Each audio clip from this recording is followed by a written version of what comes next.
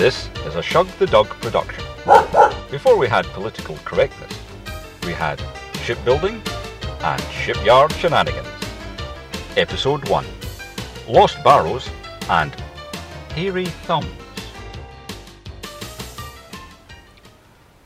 Tom is working in the workshop on a turning lathe. Hey Tom, did you not have the guard on using that machine?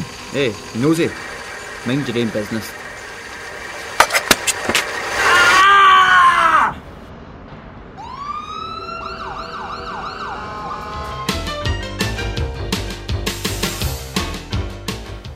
New street cleaner Aby is called into his manager's office. Up yours too, Fry. I wouldn't be going in there, mate. He's a grumpy old coffin dodger, that yin.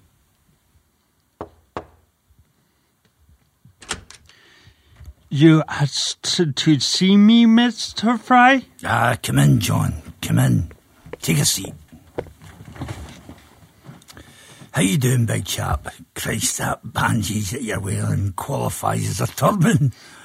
Not good. Are you feeling up to this right now, John? Because if you're not, we can put it off for another day. Well... That's the council spirit. Now let's see what's in your report. So you're saying you were sweeping the street when the masked men appeared, grabbing your brush and beating you, and all you could do was curl up into a ball before they ran off with your barra. Uh-huh. The dirty rats. And on your first week as well. You say you can't identify them? They wore masks. Yes, it says that. Well, the barrow hasn't been found, but you can hardly be held responsible for that. We'll get you a new barrow, and when we're up to it, we'll get you back out on the street again. When I was your age, no one mugged a street cleaner for his barrow. What's the world coming to? You take care out there, son.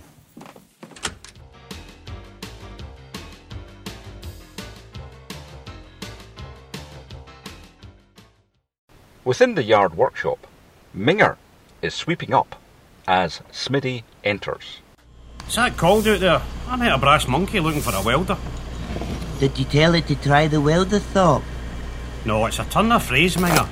There aren't actually any brass monkeys looking for welders. Oh, all right then. Just tried to help, Smitty. I know you are, Minger. Hey, what's that you're sweeping up? Looks like they've been filming the Texas Chainsaw Massacre. It's fish and chips.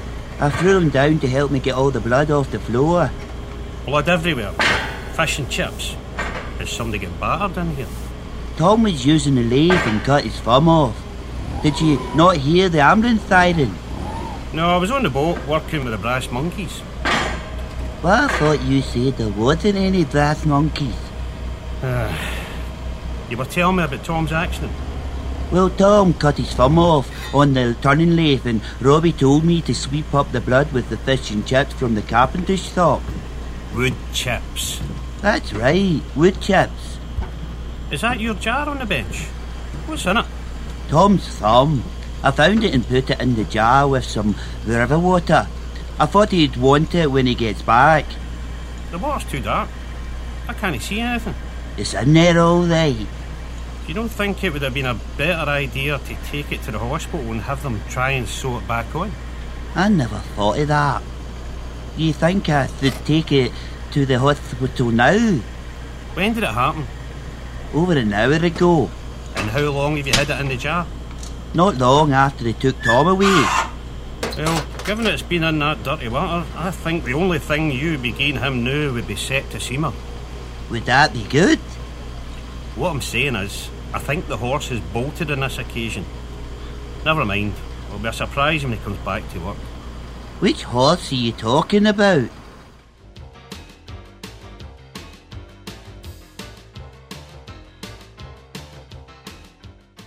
Aby is called into his manager, Mr. Fry's office again.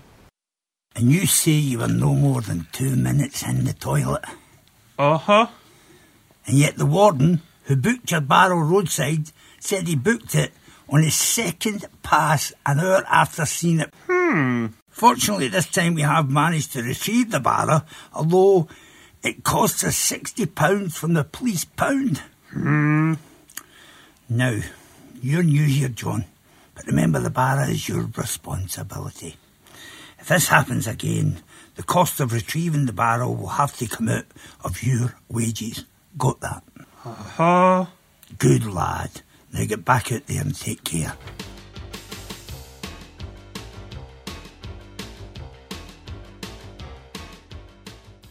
Within the workshop canteen, Minger attempts to return Tom's thumb. Get out of my sight, you crazy, useless arsehole, and take that with you. Ready! Hello, Minger. Was that Tom that was shouting? Yes, it was, and he was nasty. I take it you were presenting him with his thumb. Did he tell you what to do with it? Yes, he did. He told me to stick it up my arse. Ah, the anal projectile. I hope you're not considering it. No, I don't think I could manage something that size up my arse. And was there any witnesses? What, to me trying to stick it up my arse? No, I mean, did everybody there hear Tom say this? Yes, he was shouting. Then congratulations. You're now officially the owner of Tom's thumb. Really? So, if the thumb now belongs to me, can I choose whether to stick it up my arse or not? The thumb does indeed belong to you. That you can take to the bank. I can.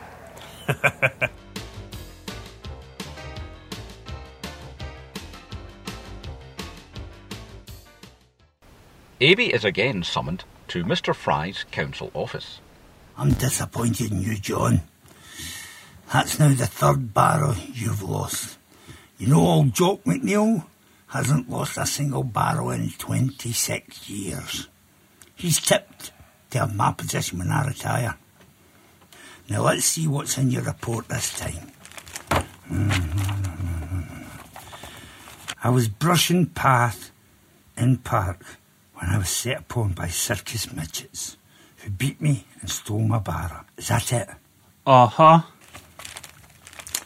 See, we have a witness this time, a woman who says you were sitting on a bench drinking wine from a bottle before falling asleep.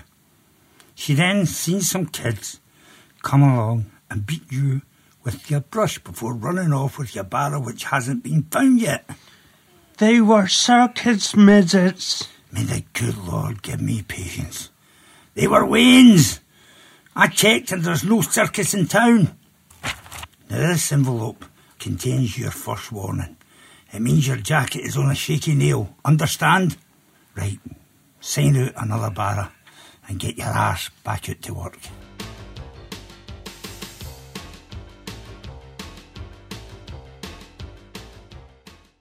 Minger is sweeping out the yard maintenance toilets. Left you something in there, Minger? Thought when I heard flushing you hadn't left me nothing. Not a chance, Minger. I'm not one of them gits that take the cleanliness of your establishment for granted. It was an Indian we had last night, so you might need to pull on your rubber gloves to find it.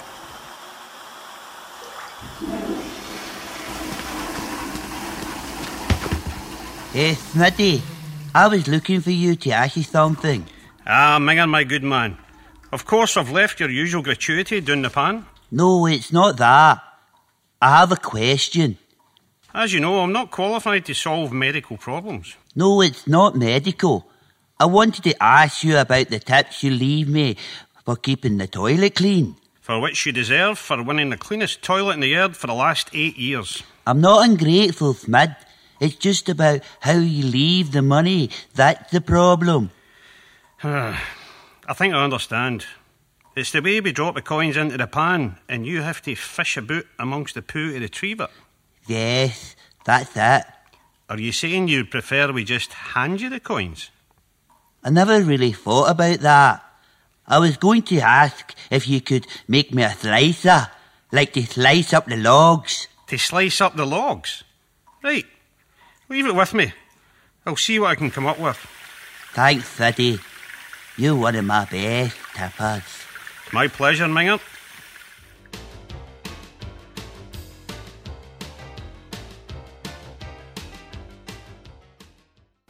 Abby and Duke are in conversation within a train station. That's just not fair, big man. If you say it was circus midgets, it was circus midgets. After all, midgets don't only travel in circuses. Shifty works in the gas timekeeping office told me he's never ever seen a circus. Said his favourite the clowns. Uh-huh. Hey, check this wee lassie. Watch the boat eating that burger. Looks like her next meal's about to be served. She's getting ready to move. Right, I'll bump into her. You grab the burger and mind, have cold offers. Oh,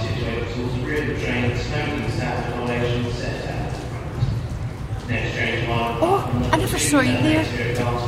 No problem, Hen. Oh, you've dropped the burger. Damn, oh, I've got to catch this train. Hey, you big galoot, where's my offers? Was only sniffing it. Aye, Mars, you better hand it over.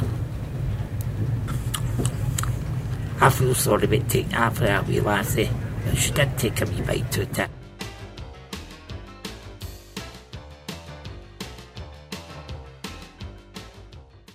Smitty is working in the workshop as an excited Minger rushes over to him. Smitty! Smitty! Minger! I want you to see something in the jar. Look! Right, give me a clue. What am I looking at? It's the thumb. What, Tom's thumb? It's my thumb. You say so. You only told me to put it in the bank, only I felt safer keeping it in my locker. So why are you showing me it again? It's growing hair. Really? It could be wearing a bikini and pole dancing for all I can see through this water. Wait, I got a torch. See? I can see something. It is wearing a bikini. And it's pole dancing. Where? No, it isn't. But it is growing hair. It looks like bum fluff. Maybe it's fungus. It's hair. Well, if you say so. I suppose you'll be taking it for a haircut. Oh, I don't think I'll be doing that.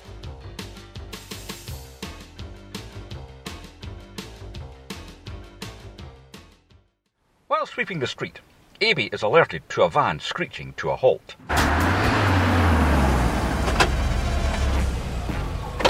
MI5, is this your barrel? Uh-huh. Do you believe in your country? Uh-huh. We're apprehending this barrel in the name of national security.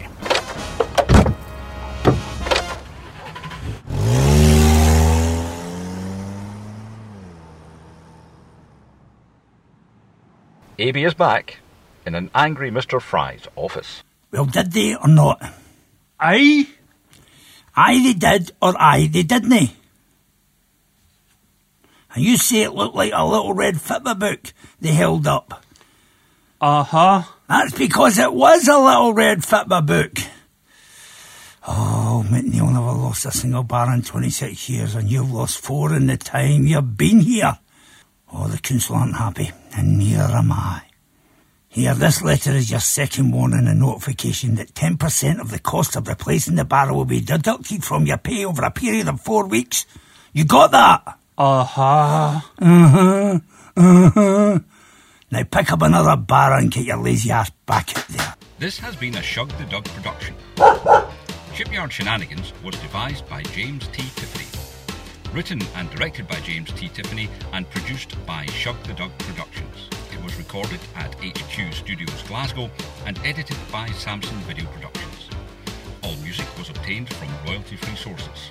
The roles of Tom, Chris and Bluey were played by Chris J. W. Healy, Abby by Benjamin Smith, Old Fry by Colin McGregor, Hattie, Man in Black and Nosy by William Sampson, Smitty and Angry by John Hughes, Minger by William Spears, Duke by Brian Brady, and The Girl by Beverly Sweeney. The narrator was William Sampson.